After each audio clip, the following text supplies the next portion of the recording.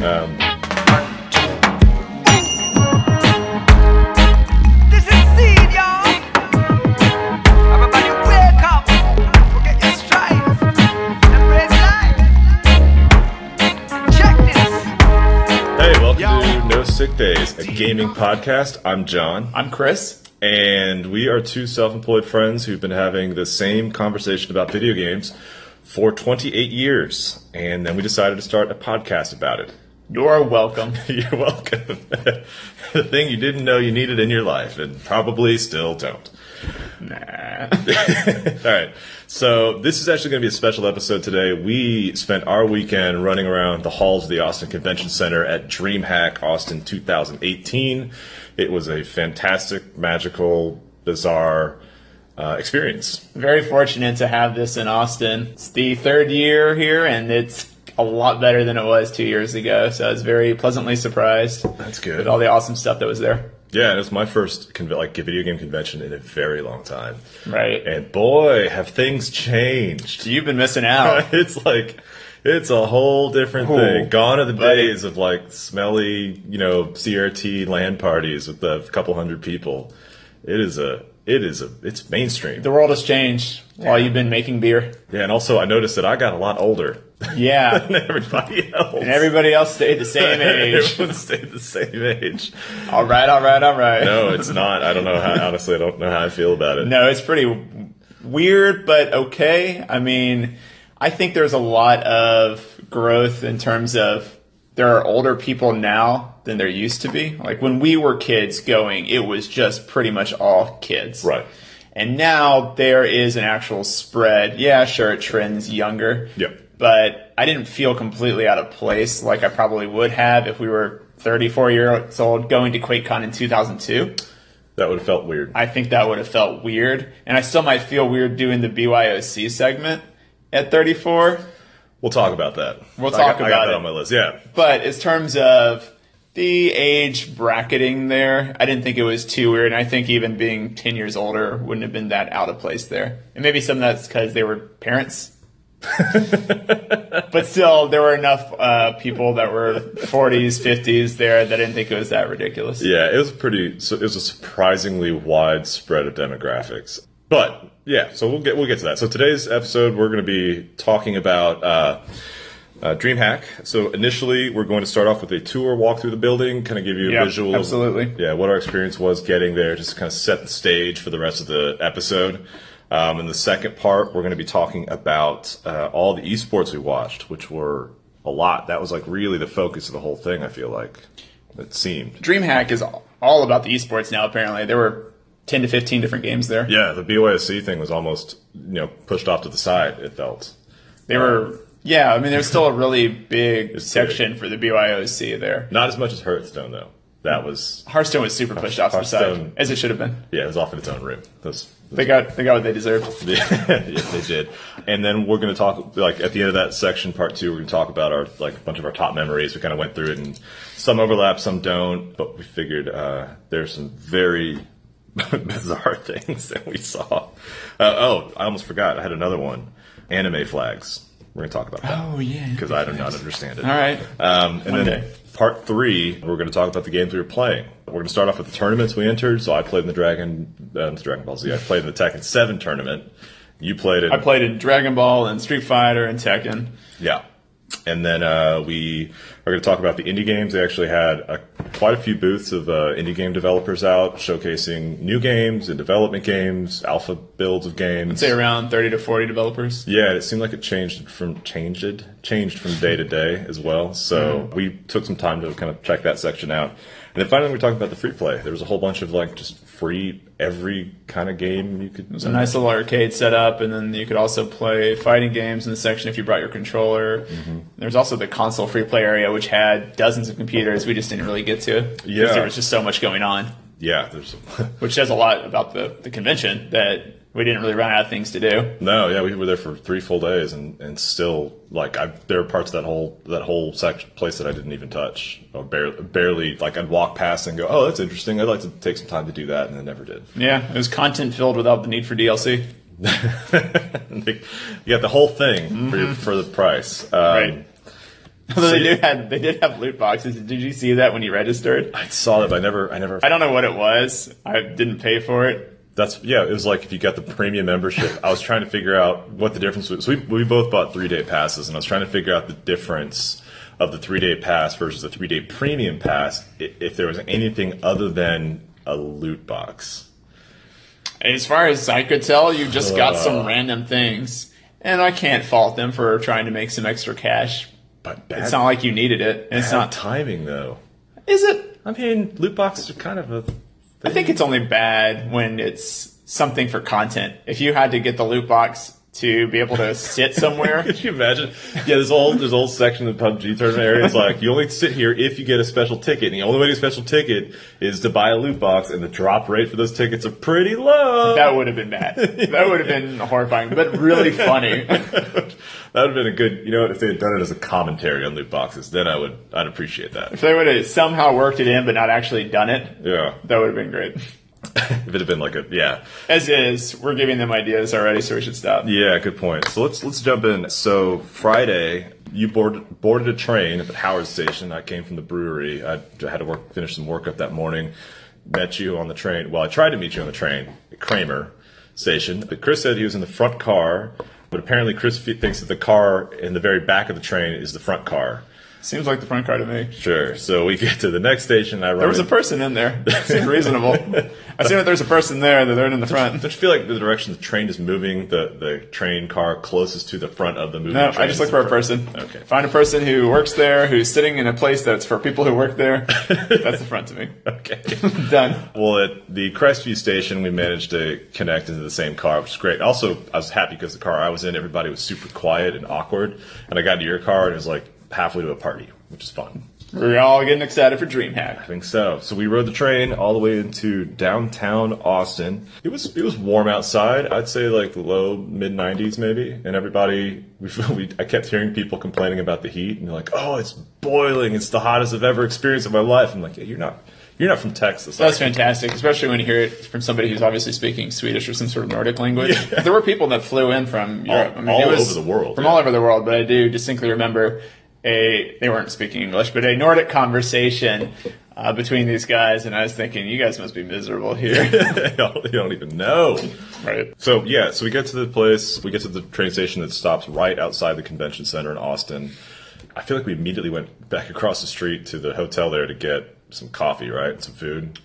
Yep, we got coffee, we got a little bit of lunch, and then just ate that real quick. Yep. Had some coffee so we could actually get ready and rear it up to go. Pumped up for it, yeah. Take everything in. And so we did, and then we walked across the street and stood in line for the for our badge. Yep, then we were at DreamHack. And Real smooth process. it really was. I was kind of afraid that it was going to be a cluster, but it seemed like it seemed a little bit disorganized, but like the people who were checking people in were flexible enough. They were kind of jumping between lines. They're just kind of grabbing who it's like, "Hey, look, I got an opening. Who's next? Just get over here and get me." So I get you through. They were fast. Yeah, they were very fast. It was faster than when I went to PAX South a few months ago. Oh, yeah? The line there took about 20 minutes for us to get our badges. And this one took maybe Wristbands, 5? whatever we got there.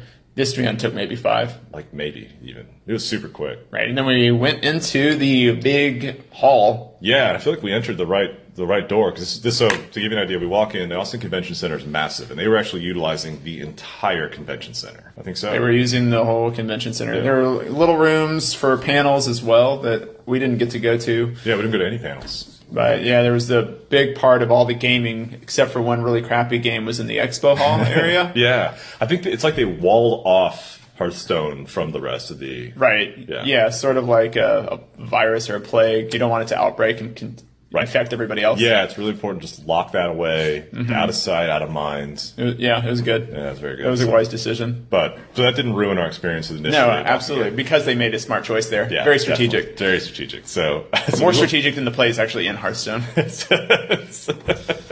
So all right, set the scene. So we walk in. What's the first thing that we see? BYOC. BYOC, yeah. It's off to our left is this massive, what used to be called LAN parties, but I guess that's not hip. Yeah, you pointed it out to me. I didn't realize it. Yeah. That nowhere did it say LAN party or LAN. It just was the BYOC whatever. Yeah, we're going to come back to that later. So it's all kind of dark, bluish. The lighting, the production and the lighting is It was set up well. yeah. And I was blown away at the amount of money they must have spent on just like lighting. I mean, it's ridiculous. This place is like well lit. Absolutely, agreed. And there were hundreds of computers there Yeah, at least. by the end of it all. It was super cold. They had every AC in that entire place cranked. I really was wishing I brought my jacket there. Yeah. Even though it was 90 degrees outside, and we just talked about, I really wish I brought my jacket. Yeah, as soon as we walked in, we both looked at each other and like, man, we should have brought a jacket. But it was nice because, I mean, when you have that many computers running and that many people inside of one room. And by day 2 and 3, it warmed up. It felt really good in there. It's just the first day we got there was really cold. I think because it wasn't filled up yet with people. They're trying to get ahead of the curve. Right. Yeah. So we walk in, and then on our right was the first esports stage, the CSGO stage, right? Yep, Counter-Strike Global Offensive was set up there. Pretty big. Yeah. Pretty big setup. I never went over there to watch it. I glanced by it when I was coming back from the bathroom or something. One time when I was meeting up with y'all, I kind of just did a detour. So I looked at that, and okay, sure, it's here, great. Yeah. But not really. I mean, we've seen it before, and we knew not really our jam. Yeah. And then as you proceeded into the hall, on the right was a whole bunch of, I guess, booths, just like rows and rows of booths that were mixes of...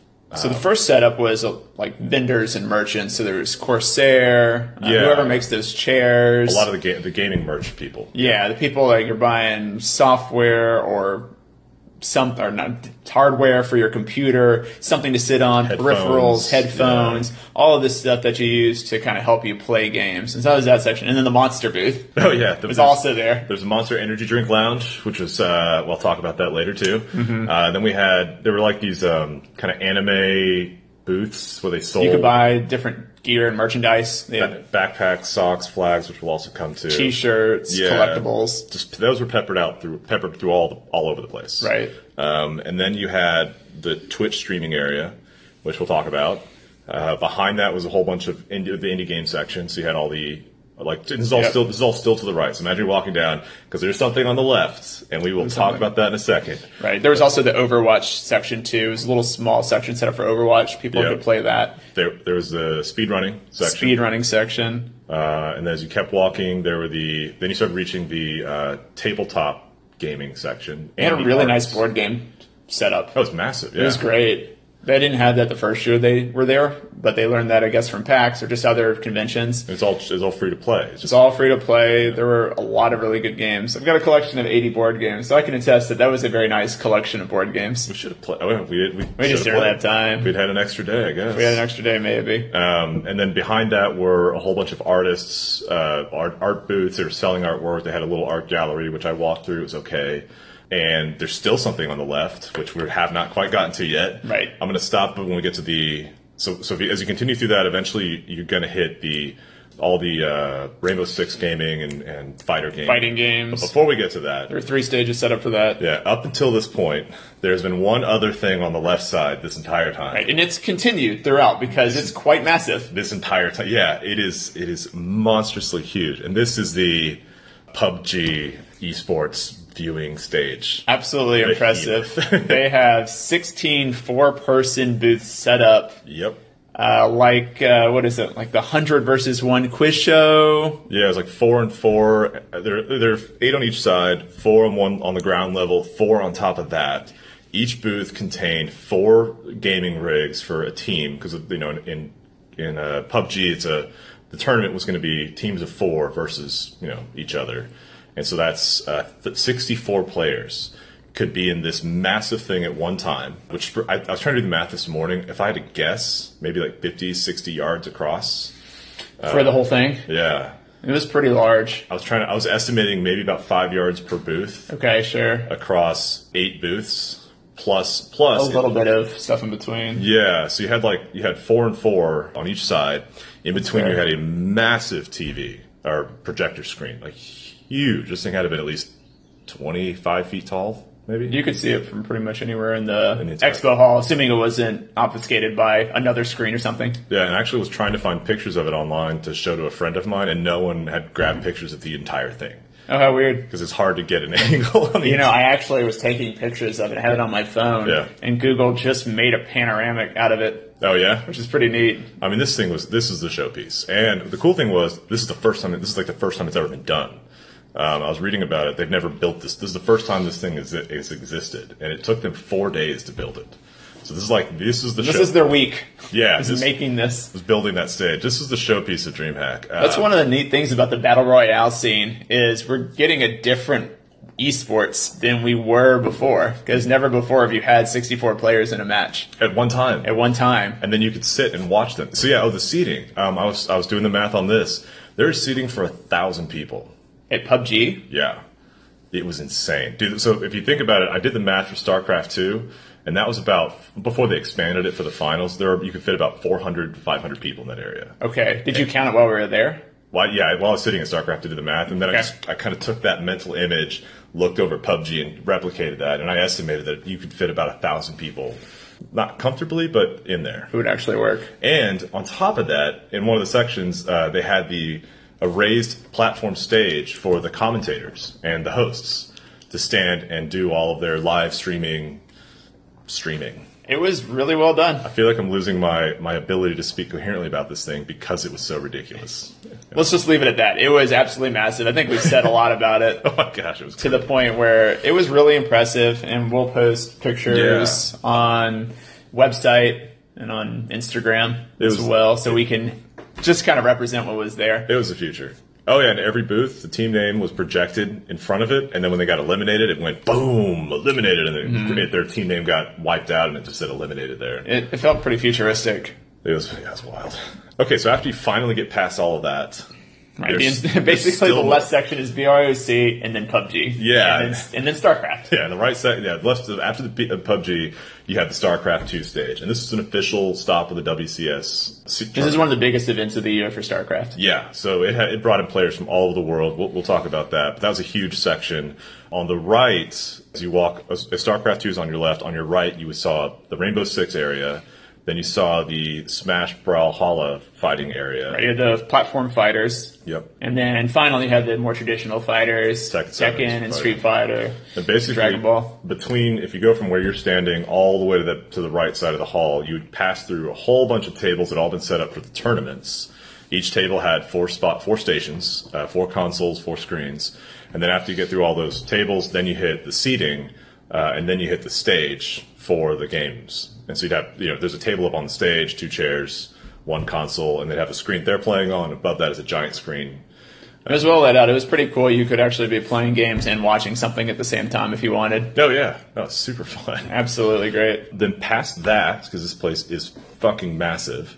Lots to do. I know. So if you kept walking in a straight line towards the back hall, you would start passing the sumo? Well, there was the sumo balls yeah. where you would get into one of those Bubble Boy type balls and you would play a King of the Hill type game, it looked like, with 3 other players. Yeah. There was a pretty decent line at all times for it. Yeah, people were the entire time. I think I was too big for it.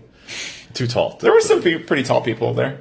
Yeah, that's Maybe they didn't have fun, but there were some pretty tall people. And I think the wait there for it was probably 30 minutes at all times. Yeah, I think you're right. And then past that was the arcades. They had this huge free play arcade set up with Lots of different games. and not just arcade games. If you kept walking through this area, they had consoles from every generation set up running games.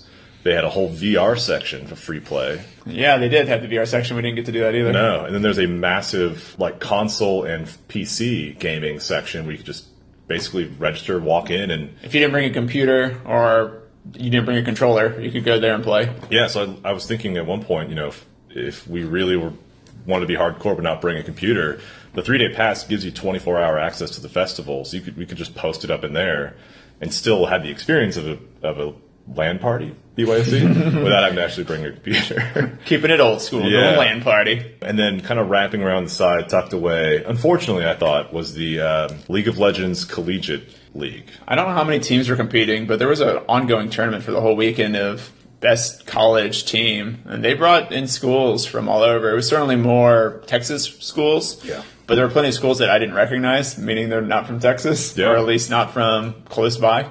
I was hoping we'd see the UT team play, but it was kind of tucked away. It was kind of tucked away. Yeah, I think we walked by it at some point. I think UT was playing UTD, but we had to go somewhere. Oh, yeah. We didn't really have time to stay and watch it. We saw UTSA playing for a minute too. We did. Yeah. Same thing. And then you keep walking, you're outside the place. And they had the Twitch hall, the Twitch lounge upstairs, which Christian and I tried to go to. And the guy's like, hey, what are you doing? And we're like, we're exploring. And he said, oh, you got to have a press badge up here. I'm like, how do we get a press badge?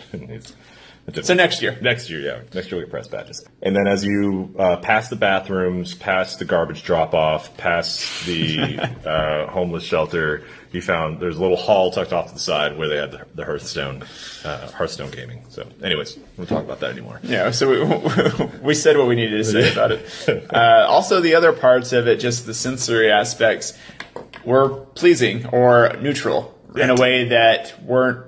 Sometimes you get construed as a negative experience where either people might smell bad or it might be too loud in a constrained space. None of that was the case there. Mm-hmm. I never really had an issue with the smell or it being too loud or too quiet. Everything kind of felt right.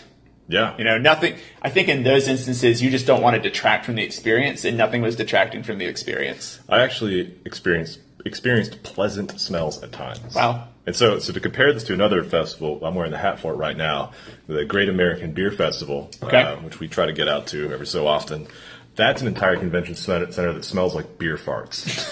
So imagine like 60,000 people just farting the entire time. That's what it smells like. Whew.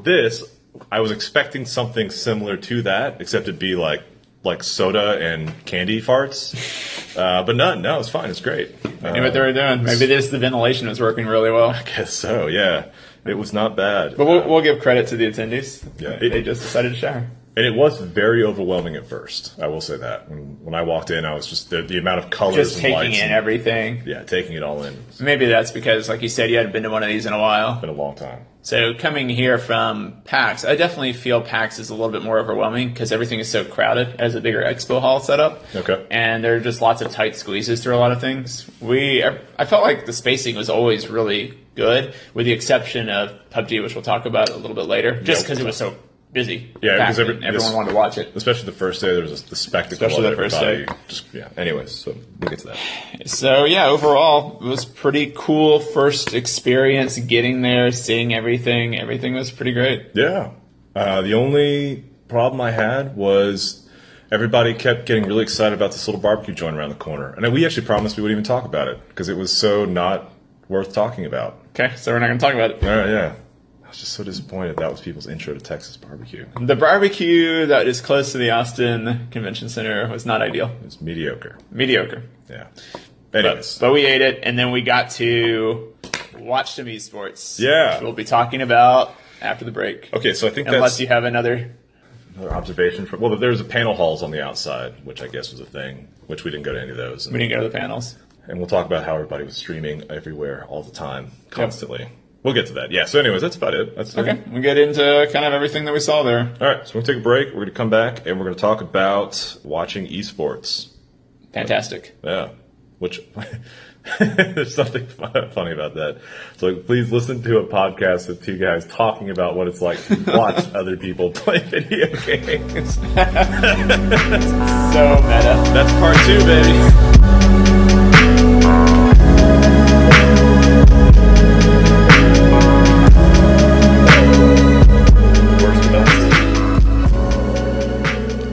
So we had some great moments watching esports since it was such a big thing there, right? We had 15 different games to choose from, so it's kind of hard to narrow it down at times. But we did choose our top 5 games, and we kind of aggregated these together to get the experience.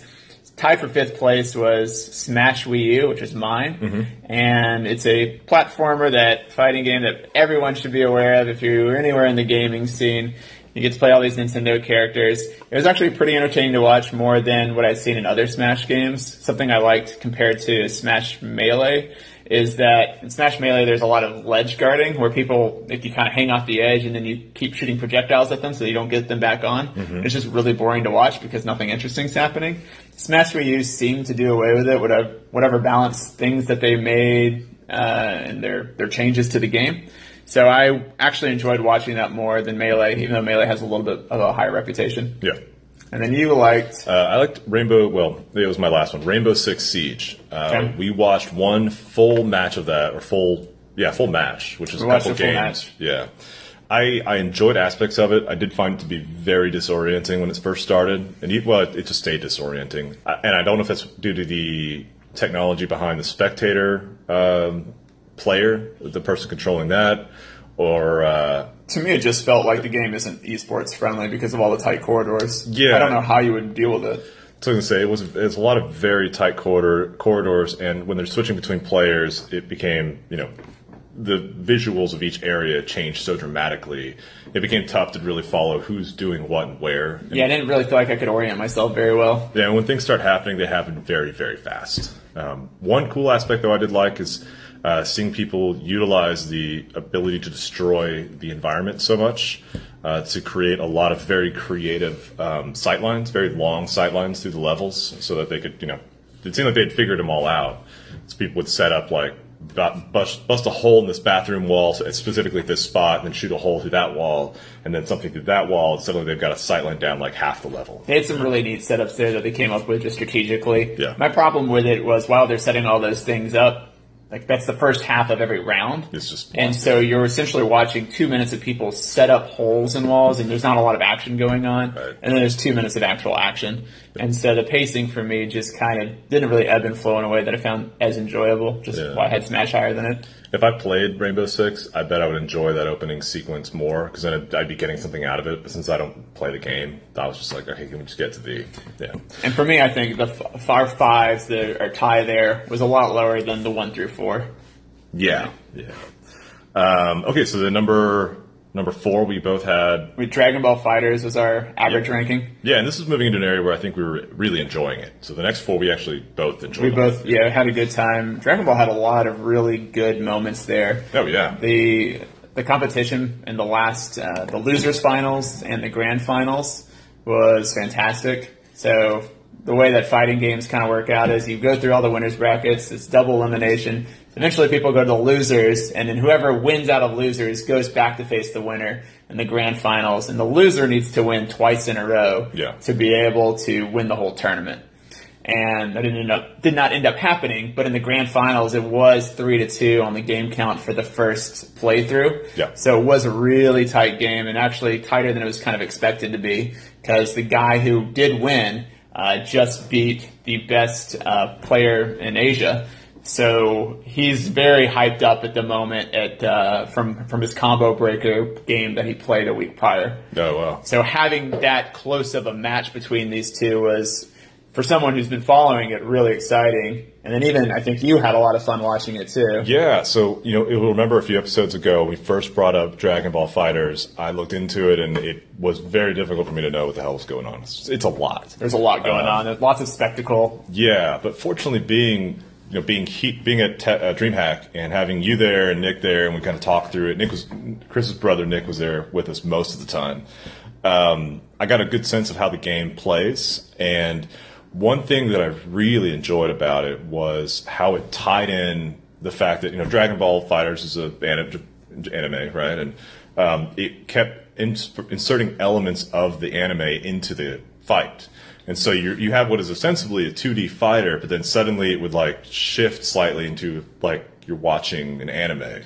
And it did that so seamlessly that at times it felt like you're watching the show. One of the smart decisions that ArcSys, the company that makes Dragon Ball FighterZ, did was actually make it a 3D game technically. Everything is modeled in 3D. So even though you're playing in 2D, everything on the modeling makes it so that when they do those special moves, they can twist the camera and actually show different aspects of the full fleshed out character. Yeah. So it makes the visual experience absolutely fantastic. I think it's the most visually pleasing. I mean, I say that a lot on things, but it looks really good compared to other fighters. Oh, yeah. Really good. I think it's the best looking fighter out there right now. I would not disagree with that. And as somebody who's never actually watched the show, but I've seen enough clips of it to know that during fight sequences in the show, things get insanely overpowered, right? And so if you're going to make a Dragon Ball FighterZ game, how do you capture that absurd level of energy? And I think they did a good job, and they do that through the use of interjecting, or not interjecting, because that would imply that it's not seamless, of seamlessly stitching in these moments of animation. And the way that it affects the esports with some of their balance choices, there's definitely comeback potential in these matches that get you really excited for not really knowing what's going to happen. A lot of times in these games, things will get kind of decided early on. But in Dragon Ball, that's really not the case because you have this thing called sparking, which gives you a massive regeneration bonus and damage bonus. So if you're down to your last character, it also amplifies. So if somebody's down to just one character, it's going to be super powered for the next 20 seconds. Yeah. And really at that point, anything can happen. And there were times when watching the tournament, that really was the difference of somebody being able to come back and not come back.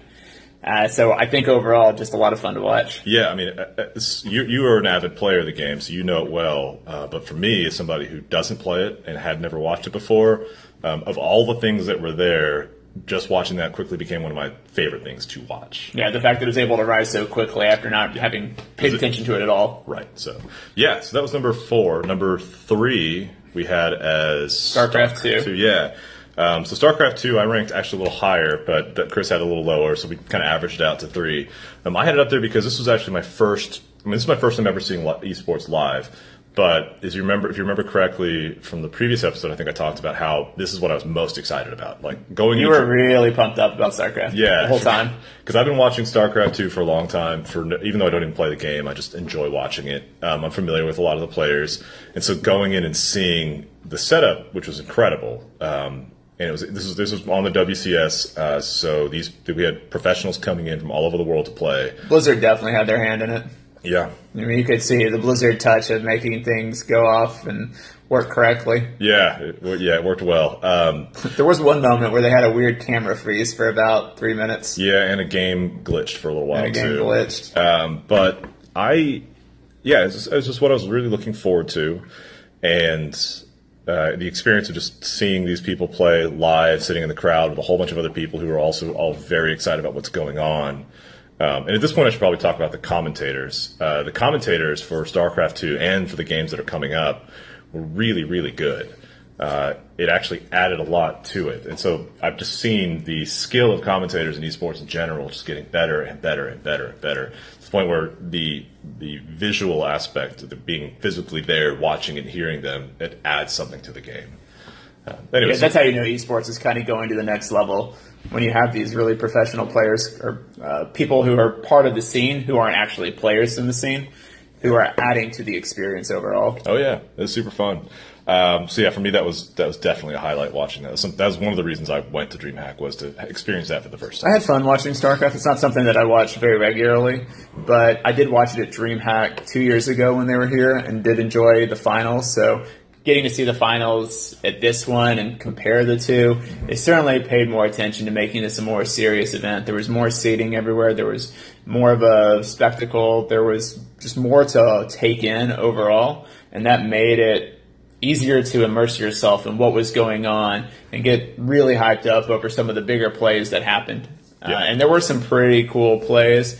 I think the only complaint I had with StarCraft and why I ranked it a little bit lower compared to the fighting games is because you don't, similar to Rainbow Six, you don't always have action. The first 5 minutes of each game was kind of, okay, they're scouting each other. Mm-hmm. I'm not super interested or invested in what's happening. But once they started the back and forth with the drops in, with Terrans doing these little sneak attacks and Zergs doing their crazy thing, it was actually much more engrossing. Yeah. And so I think if the whole game was that, yeah, maybe I'd have it ranked a little bit higher. But it's certainly a fun experience. That's fair. And then number 2, we had Tekken 7. Tekken 7 for both of us. Tekken 7 was really cool. I mean, certainly I had a little bit of a interest in it because I'm playing it more than anything else right now. but I think it's a lot of fun to watch. They, like Dragon Ball, have a similar comeback mechanic called Rage. And while you're enraged, it's when you're down to your last little bit of health, you do more damage. But you also are able to do this thing called a Rage Art or a Rage Drive, which is just a special move you have access to only during that, and it can deal a ton of damage if you catch somebody asleep at the wheel. That made some pretty interesting comebacks possible. I'd say the only complaint I really had about watching Tekken compared to other Tekken events is that this wasn't on the Tekken World Tour, and so it didn't draw some of the really big name players that other events draw. Right. And really was only one pro that I recognized there, and he easily won the tournament. Yeah. But throughout the entire top 8 besides him, there were a lot of really fun matches to watch. Certainly high-skilled players who know what they're doing and will beat the majority of most people. But it's just when you get to that tournament setting, there's, all these different tiers you get into, and there was one guy clearly at the top. And for me, I put it on my list too because this was the tournament that I played in. We'll talk more about that later. But so I was already kind of bought into what was going on. You had trained me for an hour. Got that serious hour training. I know. And so I had a better idea of what was going on. I was able to watch people who beat me go a lot further in the tournament.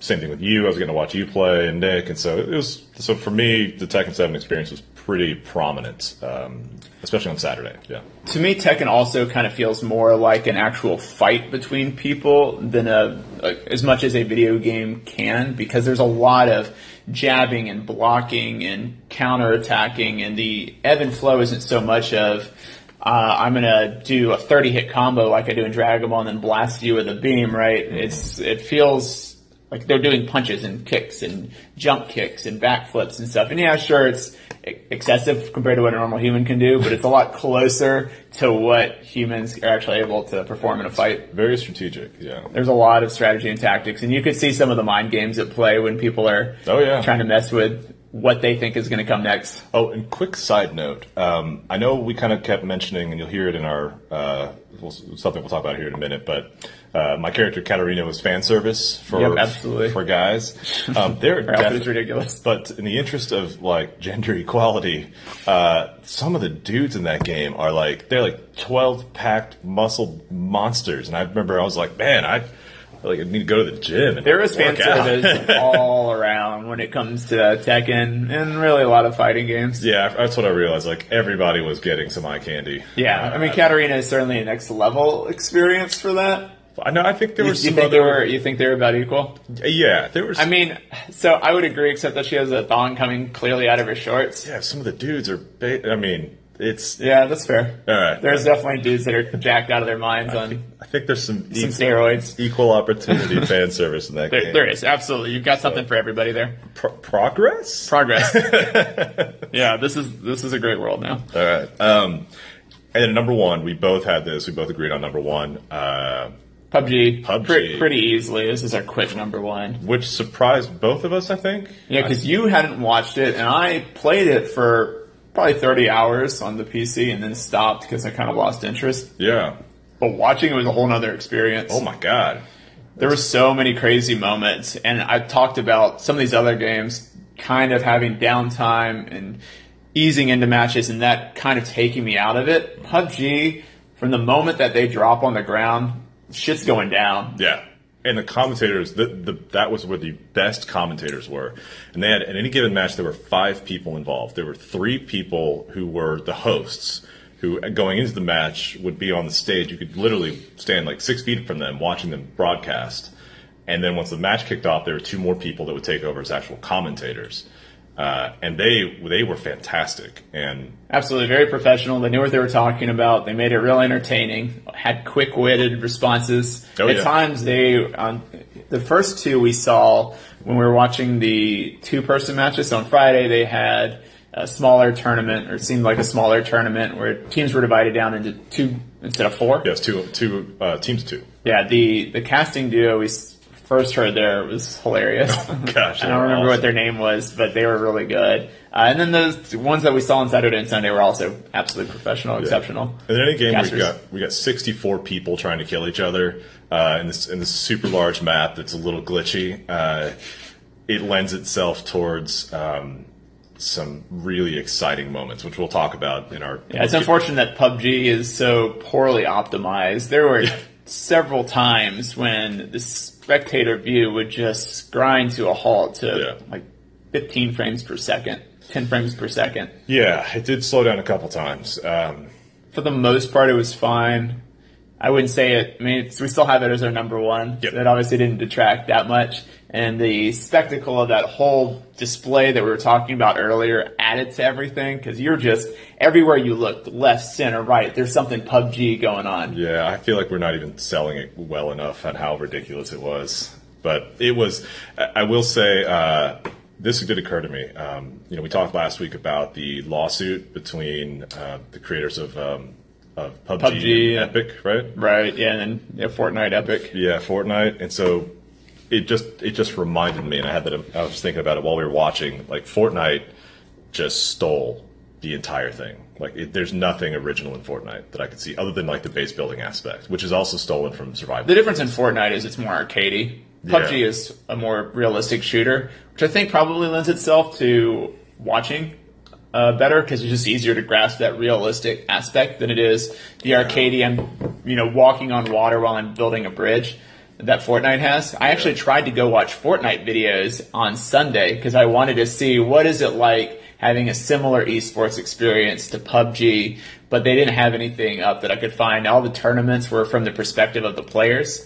And while that's fine, I think the enjoyable part was having an actual really solid camera work done and the announcers adding to it, like we were just talking about. Yeah. Also getting that overview. You would have at times be panned up high so that you could see 12 different people all moving around at the same time, because they're all tight together. Yep. They don't necessarily know where one another is. And so they're constantly flipping back and forth to see who has vision of who, or who's behind something, watching them peek out, peek in, sneak around, all these different tactics that these squads use to just slowly get an edge. It's not really something you can grasp from just watching one player. Right. So having that spectator view and having somebody who obviously knows what they're doing with it has been unmatched from what I've seen online from Fortnite so far. Yeah. Fortnite does have $100 million coming to the scene in esports in the coming year. Really? So they definitely are going to get on this bandwagon. I expect to see something pretty similar to what we had with PUBG. 64 player. Something like that. Spectacle. Yeah. So when that happens, I do want to watch it and compare. But I think PUBG is better to watch because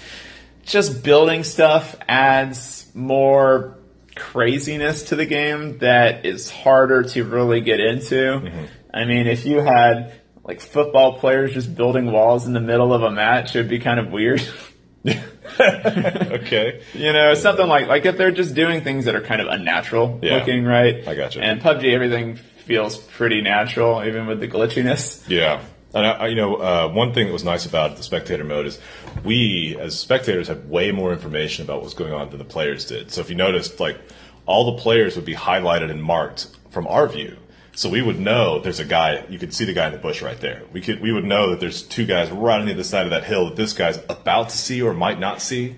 Or, they'll drop a smoke grenade. We can see what the player is in the smoke, he's outlined, but the player that we're looking through can't. And that's really tense for us as the audience. Yeah, a lot of because you know what could happen in the blink of an eye, and they don't. A guy's about to go into a house, and we know the dude's right there waiting for him, but they don't know that the other person's about to come through. It's sort of like watching like a horror movie almost, and that you have that sense of anticipation, right, of like a jump scare or something, or someone's about to get attacked by the monster.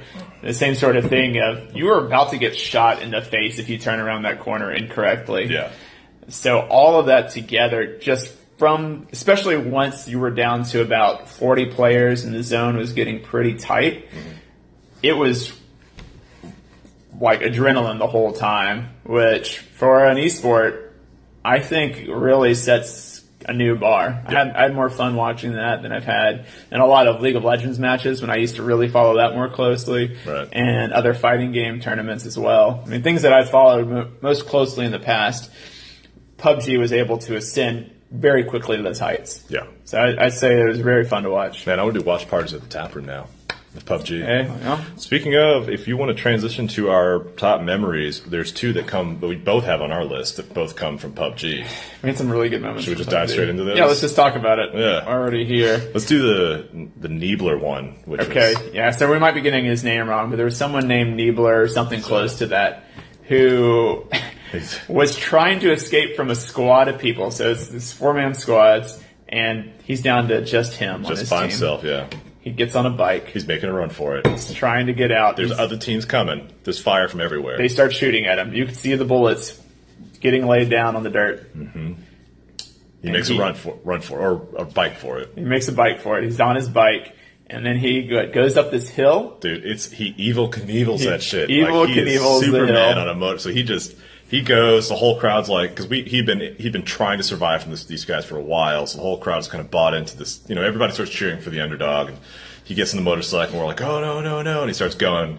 He's getting shot at. Yeah, he hits that ramp, just soars through the air like an eagle. Soars, absolutely. Soars is the right word to use there. And the whole crowd, I imagine just 1,000 people are like, yeah! And then he sticks the landing, Sticks the landing. survives for at least a little bit longer. Yeah, it takes off, and everybody's still shooting, and he's gone. It rides off into the distance. It was fun to watch. Yeah, glorious. The crowd being a part of it was such a big part. It was such a big experience. Yeah. And then Gustav. There's this guy named Gustav on Dignitas Yeah. who hid in a bush So why would we for care? 5 or 10 minutes. Like at least 10 minutes, if not 15. So Gustav, why do we care about somebody hiding in a bush, Chris? In PUBG, in this tournament, you're trying to survive to the very end. It's a battle royale. Last person to survive wins. Gustav has lost his entire team. And there's a firefight going down between 3 to 4 teams. He's watching it. He's seeing all these people that are as close as 15 feet away from him, Yep. just killing each other. And teams are like, that's a defensive position he was watching, and he was seeing teams rotate through that position. So at least like 2 or 3 teams that traded out that position while he's sitting there in this bush. Just watching it all unfold. Patience, man. Waiting for the moment to strike and hoping he doesn't get seen. Yeah, and I somehow, gotta imagine how scared he was. and somehow he Anxious. just, yeah. And so somehow he makes it, and But then his moment came. eventually PUBG, the way that works is circles will keep closing in so that you have a smaller and smaller arena. So the circle that he was back up to started closing in. So he knew he had to make his move. He saw 2 people of an opposing team right in front of him. Their backs turned to him. They've been there for a while. He's been there for a while at this They point. feel very safe. Yeah, they're like, there's no way there's anybody behind us. Yeah. He throws out a smoke grenade to one guy, Yep. which we'll get back to in a sec. He shoots the person he throws a smoke grenade at. Smoke grenades do no damage, but he shoots them, and he shoots his buddy, who just says, what the hell is going on? How did you die? And then they're both on the ground, and their team is eliminated from absolutely nowhere. Yep. And then he runs up to the smoke grenade, because he knows he just made a lot of noise, and people are going to be looking in that direction, so that he can actually move around and get into a safer position. Yep. So he smokes 2 guys. He just took his time, smoked them both, ran across, had his place, Perfect. and hung out through nearly the end of the game. I think he ended up getting his team 4th place That's right. out of 32 teams. At some point, 16 teams. Yeah, when all of his team died, there were 10 to 11 teams left alive. Yeah. So getting down to 4th with just yourself when people have squads of 2 to 4 people left alive, Yeah. it's pretty impressive. And actually, that clip, if that's the clip I'm going to go, I think it should be the one I'm grabbing. The clip you heard at the beginning of this episode during the intro, that is the moment that he goes for it. And that's, you hear the crowd's reaction to him, taking that thing. I would say being part of that and in the crowd made the experience better. It's something that if you're just watching at home, yeah, it's fun to watch, but to really fully get into it, you needed to be there. And so that does lend credence to esports, because part of esports needs to be being there for the event, right? It can't just be always online. You just you had to have been there. That story. You just had to have been there. Oh man, it's so great, so funny. You just had to have been there. But hopefully our amazing use of the English language was able to describe it accurately enough that you got a sense of what was going on. Or you can also watch the Gustav clip. I've got to imagine Gustav DreamHack is on YouTube. It's got to be. I'll look for it and post it in the description. Okay. Then we've got a whole bunch of other things. So let's. Why don't we just go back and forth? Yeah, well, back and forth. We do have a few that are. So we did this seeing the PUBG stage for the first time. That was on both our lists. Blaze Blue. Blue Blaze. Oh, Blaze Blue. So I don't want to ruin this. So we're going to use this as a teaser. So we're going to Yeah, have we'll just talk about why it matters. I wanted to watch the Blaze Blue tournament. Uh-huh. It was not as easy to find as you would have imagined. A tournament when there's 15 other esports being represented very well and very strongly there. There's a clip that How many people signed up for it? had 100 people sign up for it. 150 people signed up for Tekken, so it's pretty close to that. You were expecting it to have its own stage, its own... It didn't. Nope. It didn't have much of anything. It was super hilarious for me and super awkward, I think, for Chris. And, It was just confusing. So we're not even telling... So the point is we're going to use it as a teaser to get you to listen to our next episode, which is going to be a bonus episode. So we're going to release a bonus episode between this week and next week that is going to be comprised of clips. So we kind of recorded a lot of us actually being there. So it'll be a series of our kind of day 1, day 2, day 3 recordings from DreamHack itself. Yeah, you can kind of see what it was like being there right after the fact and us not really thinking about things too hard, but kind of relaying what our experiences were at the time. Yeah, so that'll be out later this week once I get around. Once we post this episode. To editing, yeah, right. Why don't we start with you then? I think we're off of everything here now is different from each other, so. A little bit, yeah. So I'm going to say we talked about the Dragon Ball. The losers finals and grand finals were really fun to watch. As far as just finals, I thought those were the best ones to watch, even though I liked other things more throughout the tournament and in Tekken and in PUBG. But the actual finals, they were actually fun. And also on Dragon Ball, I got to play Hook Gang God on my third round. Oh, wow. So he ended up being number 3 in the tournament, and he is a top probably 8 player worldwide at this game. Yeah. So I won my first 2 games of Dragon Ball, and then I got to play him. I didn't get perfected either time, and that was good. He crushed me so bad. Normally you think like, oh, I'm pretty decent at this game. And when I play a guy, I'm going to get crushed, but I'm not going to get crushed too bad. Maybe like you kind of had that silly level of hope of I might be able to do a little bit of something. And then you played the 8th best player. And then I played, top 8 player.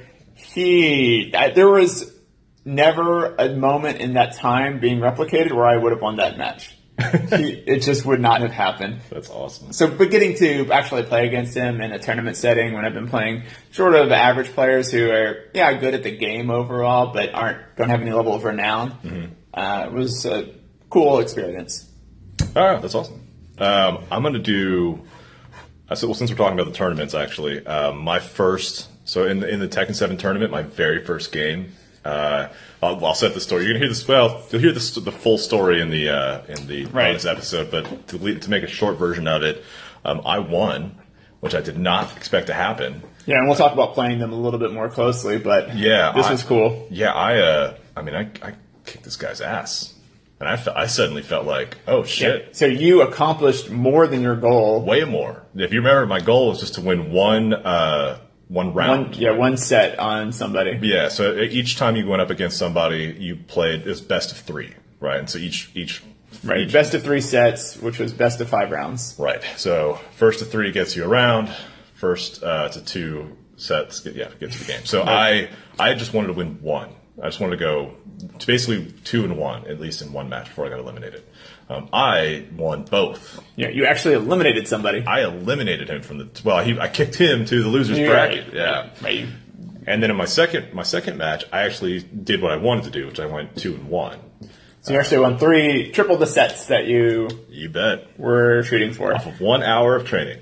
Hey, pretty good about just that. Imagine if you had played 10 hours, you would have won the tournament. I know. If you just kept up that ratio. Yeah. All right. So that was my Tekken 7. So what do you got on your list? I'll also talk about the Tekken 7 tournament. I wanted to do better than I did at Texas Showdown, which was my first tournament. Didn't really have a ton of practice necessarily, so I tried to actually play well here, and I did.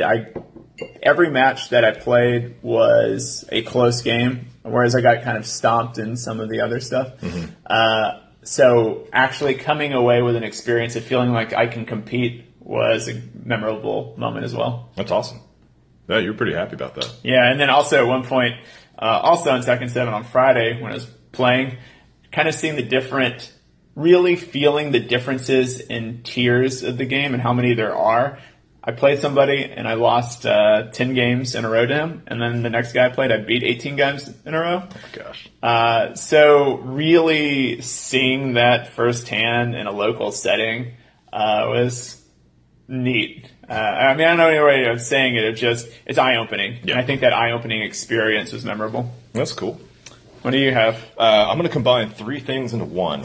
And this all relates to streaming.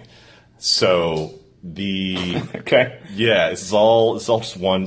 So much streaming there. This is more of a culture thing that really kind of made me feel a little older, B, a little out of touch with what was going on. Made me realize it's been a minute since I've been to one of these things. The number of people walking around streaming live was absurd.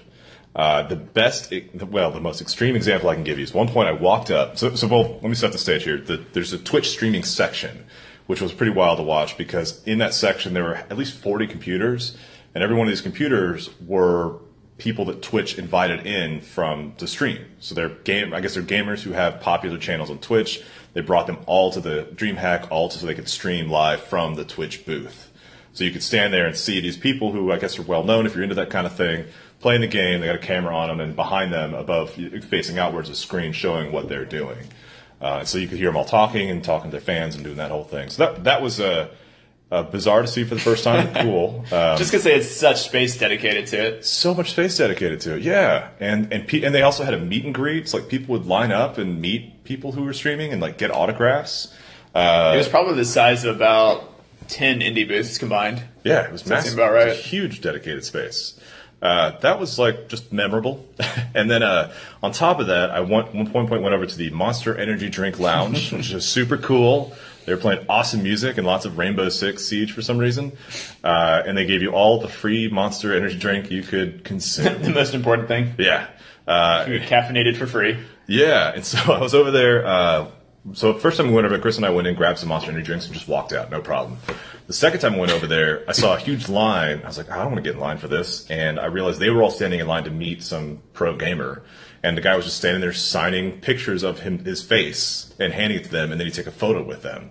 And I assume it was an Overwatch player because there was the Overwatch booth nearby. May have been, I don't know. The Houston Outlaws were there, which is the Houston professional team for Overwatch. I saw a lot of Houston Outlaw t-shirts walking around.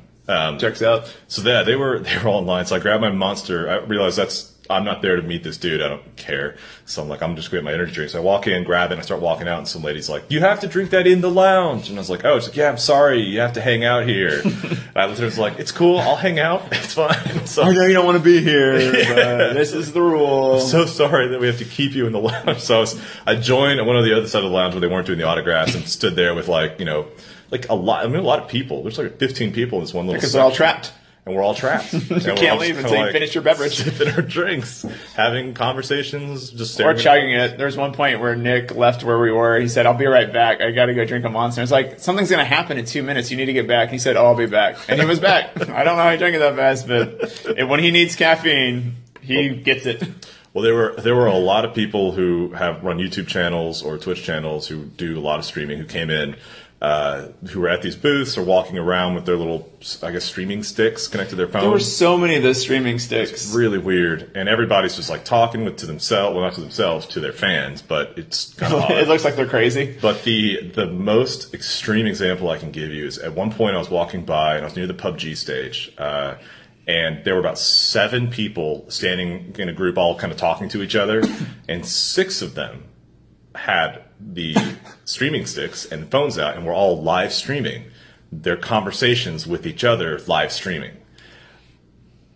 I'll let that sink in for a moment. It was. I try not to start laughing in their faces, and I'm sure they're all very popular people with huge channels and huge followings, and everybody was so excited to see all these people. I'm sure that they're not. It could have been a thing. There are not that many famous people there, considering how many people were streaming.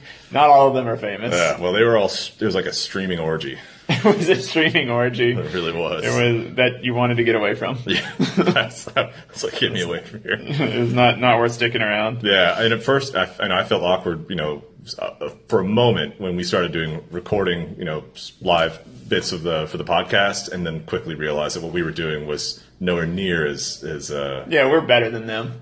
Yeah, exactly. Podcasts. Way cooler. Yeah, you gotta have a little bit of elitism. Yeah. Otherwise, you're not doing gaming correctly. That's right. Boarded over people. And what else you got on your list? One moment was actually from StarCraft 2, where in the grand finals, Mana, who ended up losing, was playing Cyril, and he ended up tying up this score. So they play best of 7 games, right? Mm-hmm. And the 4th game, he was managed to win it with just one quick maneuver. He has these stalkers, these guys that have ranged attacks, and they have a teleport ability called Blink. And so they blinked in and were able to kill these flying creatures. Broodlords? Yeah, these Broodlords that do a lot of bad things to their opponents. Yeah. I don't know the specifics, but I just know every time it happened, the announcer's like, oh god, they're building Broodlords, shit's about to go down. Yeah, and so when he was able to kill them, the crowd cheered. Because he's the underdog, and that was the game.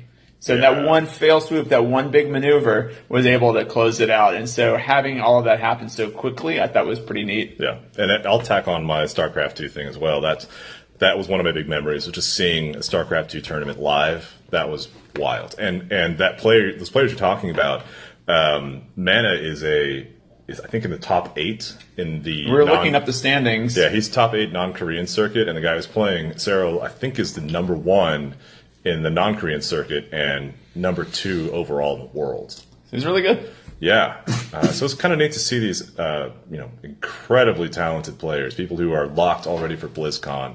Although Mana, I think, was trying to solidify his invitation. Mana was trying to get there. Mana wasn't guaranteed a spot. Cyril was guaranteed a spot. Yeah, he's already in. And so he was just doing it maybe for seeding. Probably for just cash. Yeah. Just because he wants to play a tournament. Because out of the non-Korean circuit, I think it was, 6 or 7 of the top 8 players in the non-Korean were there. Like, it was the best of the best. Yeah, no, this was not a small thing. Like, right. Almost all the top-ranked players were at this tournament. Right. So you really got to see. Like, we talked about being a major event, but, having that many good players, very impressive. Oh, yeah.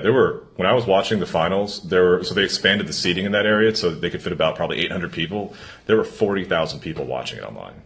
And that's not even that's not even BlizzCon. This is just like a stop on the tour. Right. So it's a major event, but still a big StarCraft match, not the biggest. Yeah. Okay, so then I've got 2 really quick ones left. Do you have any long ones? No, just end yours. I'll do yours and I'll do my last one. All right, so I got 2 quick ones. We kind of mentioned this earlier, the BYOC thing.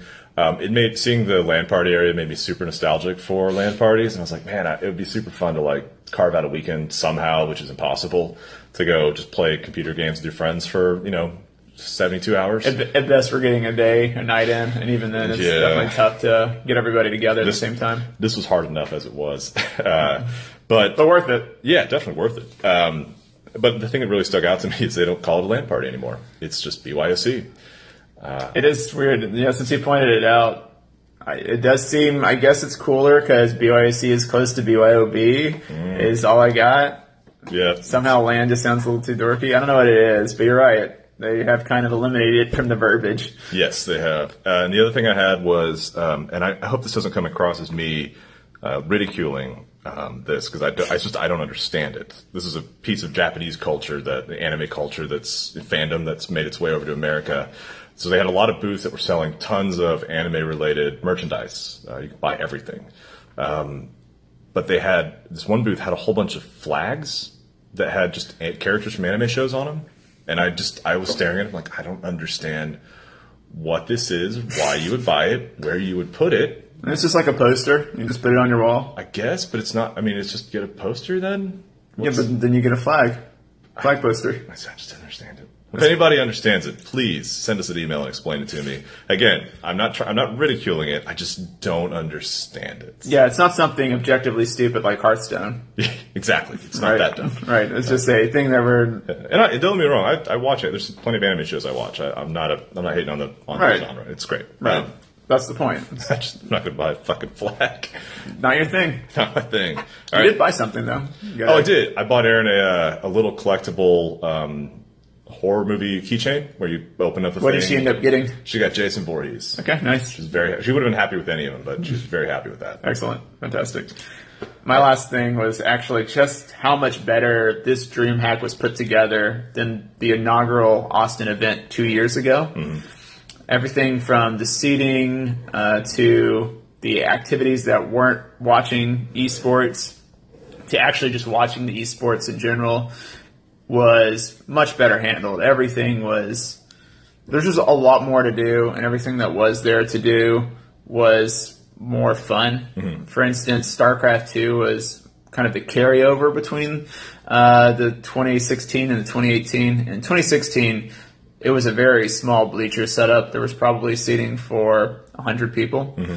And this year, you're thinking there were 500 seats there was room before they expanded?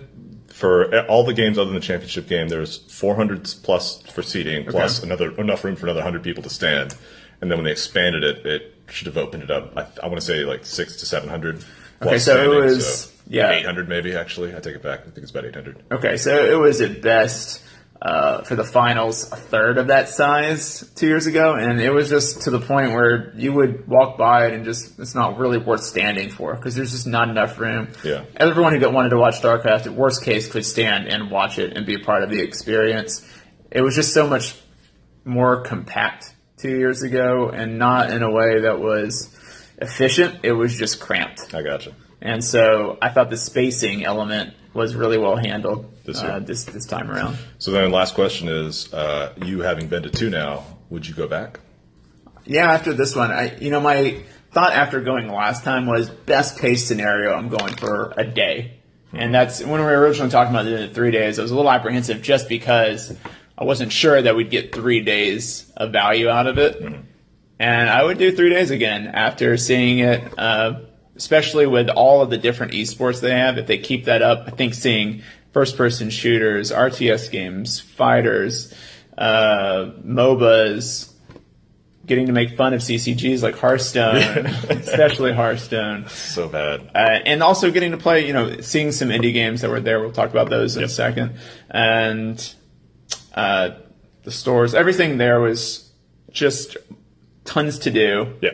And I didn't feel bored. And it's only part of it was being there with you and Nick Yeah, it's fun. was a lot of fun the whole time. Oh, man. Yeah, it was super fun. And again, we talked about it earlier, but we didn't even hit everything. Like, even the 3 days we had there's a lot of stuff that I wish I would have been able to carve out some time for and just never did. Because there's so much else going on. Yeah, I do wish there was more we could have done at times, but we got value out of it. It was a lot of fun. Even the food was good. Not terrible. Well, it wasn't great. It wasn't bad. Food was fine. Food is fine. I was expecting it to be garbage convention center food. What? Like Southside Flying Pizza, which is pretty tasty. What was also cool is I only had to pay $5.75 for a Coors Light, which is not that bad of a price for a captive audience. Yeah, I was thinking about that. So we did buy some beers there while we were there, and I remember going up and we paid $7 for a craft beer, $6.25 during happy hour, which I don't know how that worked, but somehow.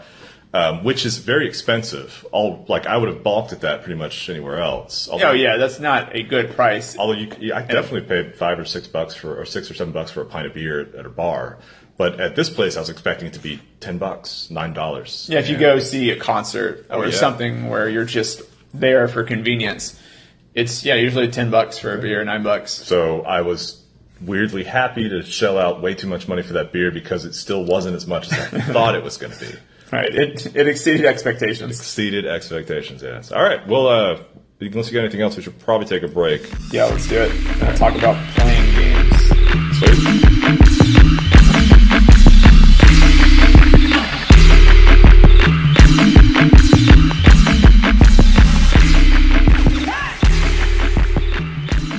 And we're back.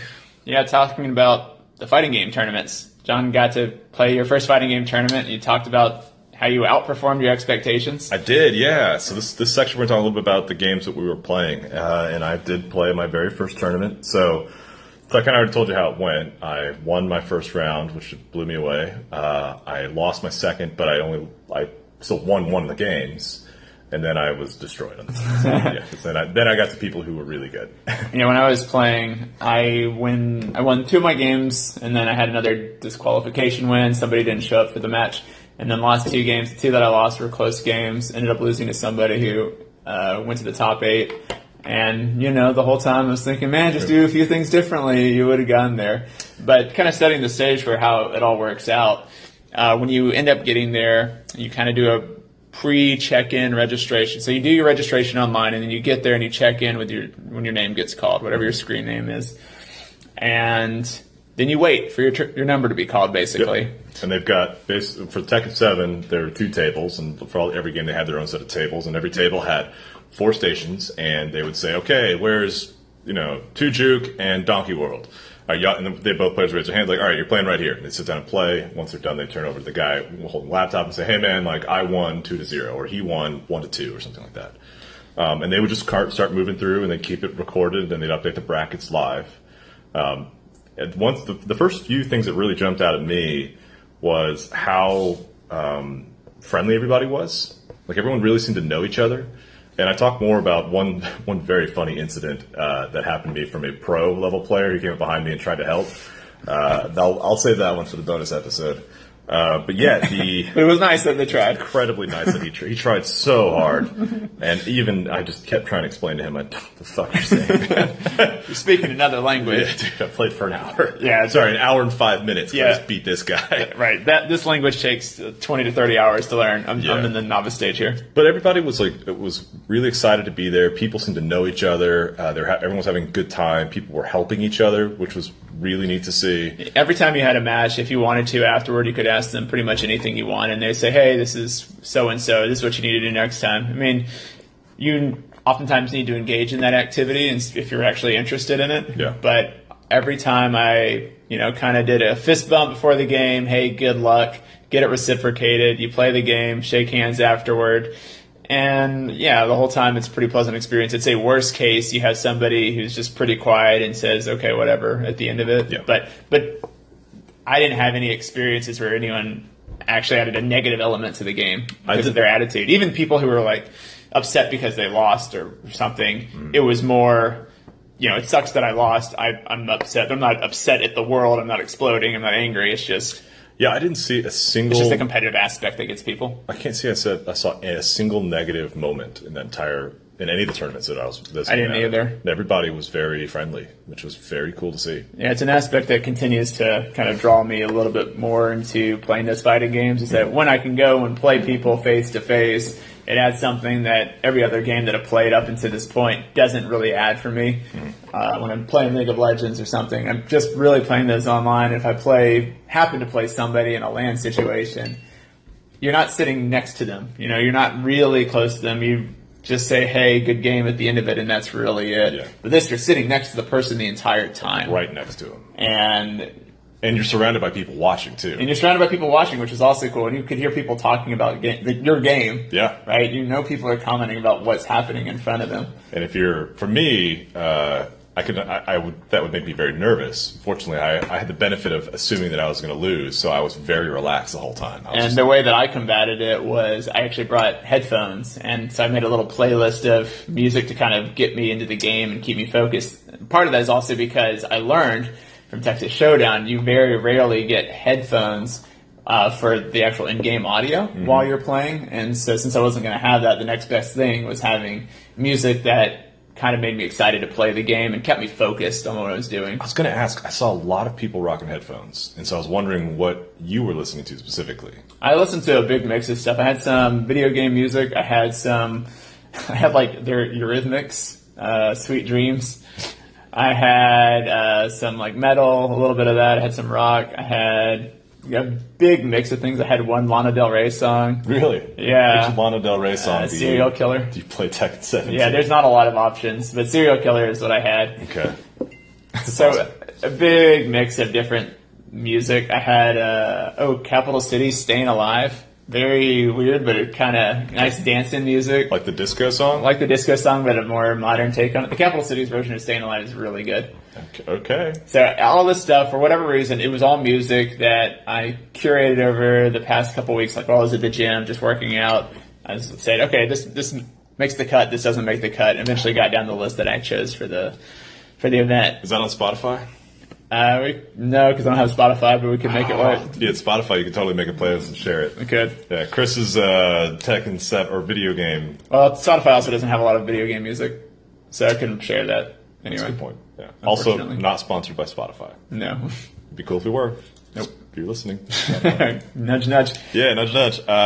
Okay. So I think we both really enjoyed it, right? Yeah, I want to do it again. We both. So the two follow-up questions I have for you is, do you want to do it again? Yes. Would you do another Tekken 7 tournament? Yeah, I don't give a shit. I still suck at the game, but it's just fun to be in a tournament. So, sub follow-up point before we go to the next one. Would you want to play another fighting game, or do you think just sticking to Tekken is kind of the route to take? So it's a good question. I had some thoughts on this. Part of me, while I was there, really wanted to pick a game and say to myself, I'm going to get really good at this game. And I wanted to pick an obscure character that people aren't really playing, a more difficult character to play, and kind of challenge myself to get really good. Like, okay. I'm gonna pick this fighting game that's very popular. I'm going to pick that character that's not so well used, and I'm going to get really good at this. Yeah, there's a few characters in Tekken that people perform poorly against because they just don't know how to play. In fact, the matches I lost, both of them were because I didn't play against those characters very regularly. Not because of, but that played a huge role in me losing, is I didn't know what to expect. So that's what you're saying. Yeah, I would have the advantage. I would have an added advantage of unfamiliarity with the character. Right. And then I reminded myself that I have a job and I work a lot, and I have a wife and a kid on the way, and the likelihood of me, and I don't have summer vacations where I get to stay at home playing video games. So the likelihood of me doing that is very small. Right. So I'm kind of trying to figure out if this is really something I want to carve some time out and dedicate to, or do I just want to stay super hobbyist, just enjoy going to tournaments and playing other people. Well, I mean, at what point are you moving past hobbyist is the question. Like, am I just a hobbyist? Because I'm not competing for anything legitimately, right? I mean, I put in a little over 100 hours into the game, but I have no expectations of winning those tournaments. I'm going because I just want to compete against people and see how well I do. True, but that does still, for you, it does kind of tie into your profession, because your profession is built around video games. Sure, I mean, it certainly helps to have that knowledge more globally. Right, so for you... Even it's more MMO specific. For you playing, like, saying a fighter game, that I imagine that's me going out and, touring a winery. It's not directly related, but it's close enough, and the knowledge helps. Yeah, you get some sort of benefit out of it. I do get benefit out of those things, even though it's not a brewery per se. So it's maybe similar to you, but for me... for me to get really good at one of these games, I'd have to say, all right, every morning I'm going to wake up at 5 a.m. and from 5 to 6, I'm going to practice. Or ultimately you'd have to cut out something else, right? You'd have to not play Blood Bowl maybe, or you'd have to not play something else, right? Yeah, perhaps when, even Blood Bowl's only once a week. So even if I cut Blood Bowl out, that's still only an hour or two a week. I maybe give it 2 hours a week at most. Right. I mean, you can make ground pretty fast, but yeah, that's totally fair. I mean, it just depends, I guess, what your expectations are. Yeah. And that does go into the next question I had for it. Would you consider buying Tekken 7? Oh, that's a good question. You know what? I think I would. Yeah. Do you have like a price point in mind? Do you have it's definitely not $60. Yeah, that's fair. Right. Hopefully it's not $60 now. The game is a year old. Hell no. You think like a $20 game? That's usually you're like, I'll give this a whirl for $20. Yeah, because like if I could work the bar, I can get $20 in tips and just I can spend it on a game. That's fine. Yeah. Okay. I could spend $20 on it, maybe 25. Okay, 25. I don't think I'd push $24.99. Okay. $24.98. $24.98. Okay. I hope Amazon has it for $24.97. $24.99. What a steal! What a steal that would be. Okay, that'd be cool. I think the other nice thing is, even though, say you buy for PlayStation, we couldn't play together online, but it's both of our controllers work on PlayStation and PC. Yeah. So we could still play games together, yeah. Which I think is a lot of fun of these, is sitting down and either picking random characters or playing somebody and just kind of going through the whole gamut of playing that game and sitting down together. Because there's a lot of depth to these games, and even playing a random character is a lot of fun. I think what we should do, and you did this already a couple times with Dragon Ball Z, I think it'd be fun to host just like an informal tournament with our friends. I think so. I'm actually thinking whenever Soul Calibur 6 comes out, because it's not as combo intensive as these other games, about getting people together and doing a tournament like right when it comes out, so nobody's had time to play it. I mean, obviously I'm going to play it more because I'm going to buy the game, but before anyone's had a real chance to super dive into anything, let's all just get together and play a tournament. Yeah, I mean, Soul Calibur, that was a series I really enjoyed playing. Soul Calibur's fantastic. So maybe I'll think about diving into that one. That'll be cool. Hopefully we get a release date soon at E3. And I assume there will be tournaments. There's definitely going to be tournaments. Soul Calibur is a top 5 fighting game franchise. Absolutely. Right. I mean, it's probably 3 or 4. Well, cool. And and I'd say all those sort of apply to all of our fighting games. I mean, the Dragon Ball experience was pretty similar. Yep. I was better at Tekken because I put more time into it. Street Fighter, I got smashed to the point where I don't know that I'm going to sign up for another Street Fighter tournament unless I decide to just play it a lot more. But I find myself really enjoying the mix of Tekken and Dragon Ball, and because those two games are so different, I feel like I can adjust more easily.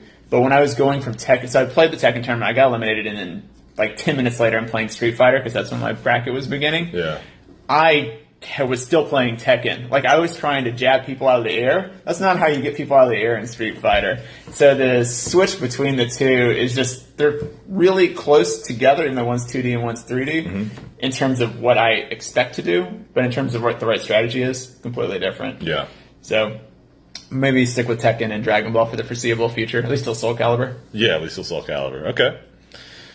And that was our fighting game tournament experience. Yeah. You want to talk about indie games? Yeah, we saw a few indie games there. Yeah, let's we had a couple, we played a lot of them. We saw even more. I wish we had gotten to play more. We were just spending so much time on the esports. Yeah, we could have spent a lot of time. I mean, honestly, because basically at every indie game section, two of the people from the company or the developers were there. They all had demos set up, so you could sit down and spend real time playing. You know, not just like a few seconds. Like, they were like, no, please play the game. Right. Because when I was playing one, which I'm not going to mention because it wasn't that good and it's not really worth crapping on a pre-alpha build of a game. Sure. But the guys who make the game were standing behind me, and I was hearing them say, oh, yeah, we do need to add that. Oh, we should totally make it so if you hit X, it closes out all the menus. They sort of use it as focus groups. It's not just marketing, but it's also testing the game while they're watching. Yeah, they were absolutely, like, there were things that I was trying to do that I felt should be obvious and that weren't. And they were like, oh, yeah, no, we should add that to the game. And I was like, yeah, you fucking should, man. Like, it's good they're taking those. It means they care enough about it to get to that next stage of quality. Yeah. But there were some other games that were pretty well far along, and I think we wanted to talk about a couple of them. Yeah, let's just kind of quickly go through them. The first one we played was Machia Villain. Yeah, that was actually the very first thing we did. Yeah, that was the first interaction we had. That wasn't just watching something. Yeah. And it's a game that's sort of like RimWorld, where you have a colony of people to manage, and you build stuff, build structures, gather resources, build more stuff. But the twist is that you have monsters instead of humans as the main character. And zombies and skeletons. And these cute little monster graphics. Yeah. And it seemed like it was fun. It's hard to dive into that much depth at something like DreamHack, which I think is a problem with that sort of setup. Right. Especially because they have a lot of space there.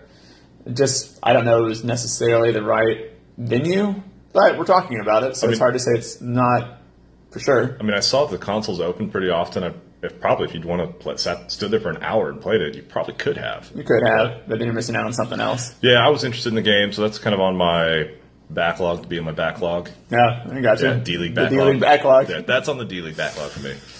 Then we also played a game called Overpass, which I did want to mention. That was the rhythm kind of.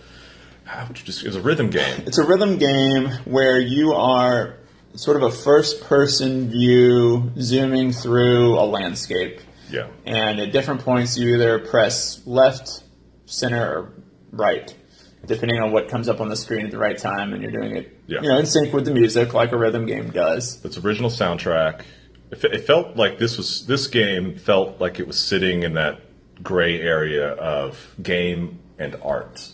Because clearly they spent a lot of time on the design and a lot of time on the music. And the game aspect itself was actually pretty simple. It looked unique, despite it being similar in a lot of ways to other things. Like those types of graphics have been used before, and rhythm games have certainly been done before. But the combination of how they did everything did feel unique. If you were really into rhythm games, it's certainly one to follow. I've kind of fallen out of them as being a regular activity for me, but it was fun to play for the amount that we put in, and I'd probably play it here and there. Yeah, it felt like kind of a zoning out game, a relaxing game. Yeah, it was relaxing. Yeah, it wasn't quite as stressful as playing something like Guitar Hero. Right. I guess that's a big aspect of it, because you're not doing multiple things at once. There was one level I was playing that was pretty difficult, but yeah. Anyways, I know what you mean though. It's all original soundtrack. Anyway, so that one's called Overpass. So one thing we stopped by it was Pop-Up Dungeon. Yeah. So Just being developed here in Austin, right? which is they're from Houston. Oh, from Houston. Okay. Unless they moved recently. So I used to work with those developers when I owned Shiny Loot and sold some of their games. So I already had a relationship with them. We talked a little bit. It's been a while since I've gotten a chance to speak to them. Pop-Up Dungeon is this rogue-like game. You go through a dungeon. You have these characters who have basically infinite customization. That's kind of the really cool thing about the game is you can make your characters however you want to make them, but they're all counterweighted by different measures. Yeah, the game seems really set around community content, community created content is what I'm trying to say.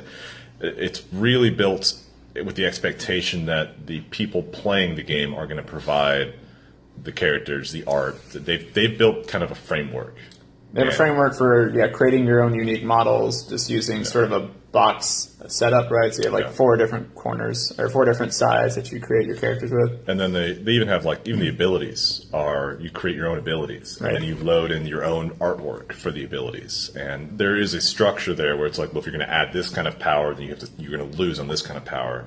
And so your very first question to them was, well, how do you balance all of this? And they seemed to think they had a balance there, but. It's hard to say, right? I didn't play it long enough. It was just 20 minutes and enough to make me think this looks like a good game. Yeah. If they do everything right. And like you say, if the community grasps it and creates a lot of content for it, you could really play it as your main sort of rogue type of game. I also like that you control a party of characters because it gives you more options for strategy and tactics. Yeah. But you could play it as just a single person, which allows you to kind of go through things more quickly if you wanted, and also have that classic rogue or net hack experience. Well, there's also, I think if I remember correctly, there's also a dungeon master character you can play. So you can almost treat it like a D&D campaign, but on a computer. And so it's like a multiplayer situation. So I could foresee having these online It's the same thing. If you get people together and they do it all right, and maybe people create modules for friends to be the dungeon master. Yeah. You can actually get a really deep experience. Could be. So that's really going to depend on the crowd. We also played a game called Iron Oath. It's a game I kickstarted. Yeah, there you go. So I'm obviously excited about it. The concept. I played it for a little bit. I was enjoying my time, and then I broke it. That part made me concerned. Although, so the 2 people working there, I also worked with that company when I had worked at Shiny Loot and owned that.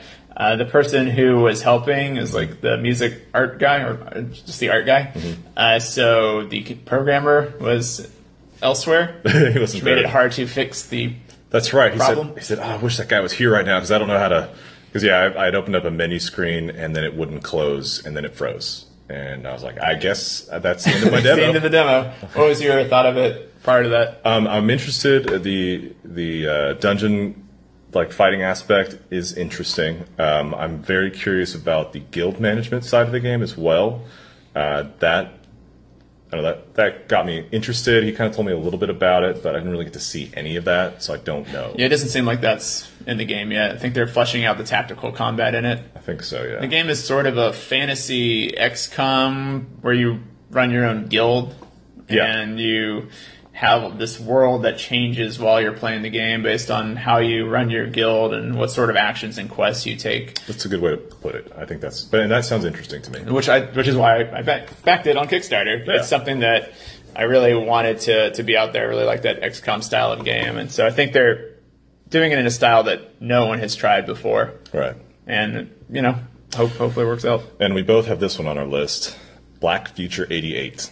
You got to play that one. Yeah, I did. And I put it on the I list watched. mainly because I just wanted to say that it's described as a synth punk roguelike 2D action shooter. With all original music, which they are releasing onto their own vinyl, which I looked for. I didn't know that. Yeah. They're very excited about this game. It is interesting. It seemed fine. Yeah. You do sort of 2D platforming shooting.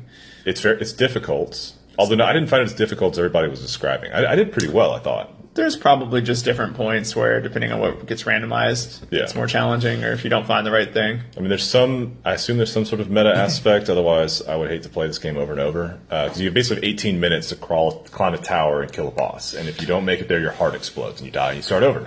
I like the timer element just because I wish more games would use time elements to add that extra stress factor. Sometimes the game would get kind of disorienting. There's a lot of bright colors and flashing lights, and then screen shaking on top of some very bizarre weapon effects. One of which would, every time you hit the enemy, it would reverse your positions, which would cause the screen to freak out. It took a minute to figure out what was happening too, because it was just, there's also, effects all around it. And so yeah, we were kind of both standing there like, okay, what is happening right now? When I was watching, I was getting a headache. Yeah. From all of that. Yeah. I mostly wanted to mention it just so I could say the word synth-punk roguelike 2D action shooter. Twice. Yes. And that's all we really got to play at the indie game section. There were other games there that looked cool. I wish we had gotten to spend more time with. But it's just a matter of, this ended up being a bigger esports event than anything else. And yeah, it's really what we spent our time on. That's really, and that, I've never done that. Even though I've gone to several conventions, I've never really just sat down and devoted most of my time to esports. So I was glad we did that. That's cool. So finally, we went to the arcade area. Free play arcade. The free play and arcade area. And played Blitz was the first Blitz thing. 2000. Yeah. NFL Blitz 2000. So that was great. The screen was all messed. It was all decolored. The colors were hilarious. Mostly like gross greens and browns. That's okay. It's to represent the muddled memory of games in your life. Yeah, no, that's it. I don't know. We played some more old Mortal Kombat games. I wanted to play Guitar Hero, but the line was very long. There's an arcade set up for Dragon Ball Fighters, so you could play on an actual joystick if you didn't bring one. Yeah, they had a whole bunch of. I think we said earlier, there's a whole bunch of consoles set up with different games you could sit down and play. There was also a Dance Dance Revolution, and while I was walking by, somebody got a perfect with 340 moves or whatever they're measured by in the game. Wow. He was dancing and grooving. I believe it. You knew what he was doing. Yeah, the free play area stayed pretty busy the entire time that we were there, at least. They also had some VR stuff, which I mentioned a little bit in the bonus episode, but there's they had like exercise bikes and VR helmets. Oh, one thing they did have, which I thought was neat, I kind of wanted to play, but they had one of those rigs that, you can run in place, essentially. And you can turn and run and move around, and it gives you a sensation that you're moving around. But, you're obviously being held in one place. I'd never seen one of those live or in action before. So I was watching someone play this zombie game where you have like two guns, and you're killing zombies and running around this place, and you see them like in this rig moving around. It's kind of interesting. I'd like to do that at some point. I've seen those at conventions for a while now, and just never wanted to stand in line to actually do it. Yeah. The lines are getting shorter, though, because it's becoming less and less novel. The line was pretty short. So there was time to have done it if we wanted to. Yeah. But, yeah, it just wasn't high enough on the priority list. Yeah, I feel like also the technology probably has a ways to go. Probably, but still getting to see it at this level is fun, I imagine. What other games were there outside of that? So there was, the console free play, PC free play, and the arcade area. There was also air hockey you could play. There's one lone pinball machine. One lone pinball which machine. Did not work when I tried to use it. Right. I was very mad about that. Yeah, there was also that joust kind of game we played. I don't remember the name of it, but you got to play with 3 or 4 people against 3 or 4 people on another giant screen. I did not understand that game. All I know is I was trying to kill your guys, and then somehow I won at some point. Yeah, it really didn't make. I don't know why I won. I just know I killed some guys. But I did walk past at one point, and there were 8 people playing it 4-on-4, and they were real into what was happening. I bet if we had played it more than once, we would have. That's true. Gotten somewhere with it. That's true. And also, if we had 8 people, it probably would have been more fun. I don't think it's really a one-on-one game. I think the main issue was that it was just around the corner from the Hearthstone Hall, and the smell was. It was starting to waft in. Yeah, I didn't. Just a little too close. Yeah, it's too close. So back to the actual, the actual games. All right. Yeah. I think that's it. Yeah, absolutely. Yeah. Everything that was in the main expo hall area was great, Yeah. and everything that wasn't might have been bad. Might have been bad. Except for the panels, those were obviously great. Probably, Yeah, I'm sure those are fine. but All right. everything else. All right, let's close it down. So hit us up at no sick days podcast @gmail.com. and or go to our website, NoSickDaysPodcast.com. and All of our social media. Yeah, you find links to all the good social media stuff. Follow us on Facebook, Instagram, all those things. And because we obviously post so much to any of it. We're about to start. It's coming. We're getting to that point where we're actually going to be promoted. Get in on the ground level. Yeah, this is the early days. Yeah, and then also look for that bonus episode. It's going to be exclusively content from DreamHack. We're going to have that out hopefully before the next week's episode. And you can check that out. Here's some of the stories we alluded to. Some of the very funny moments. Catch us in the moment of DreamHack. Absolutely. All right. Well, that's it for the week. Unless you got anything else. Tekken 7 is $29.99. Oh, too expensive. It's close. I'll subsidize you $5. I'll think about it. All right. Very well. fun DreamHack experience.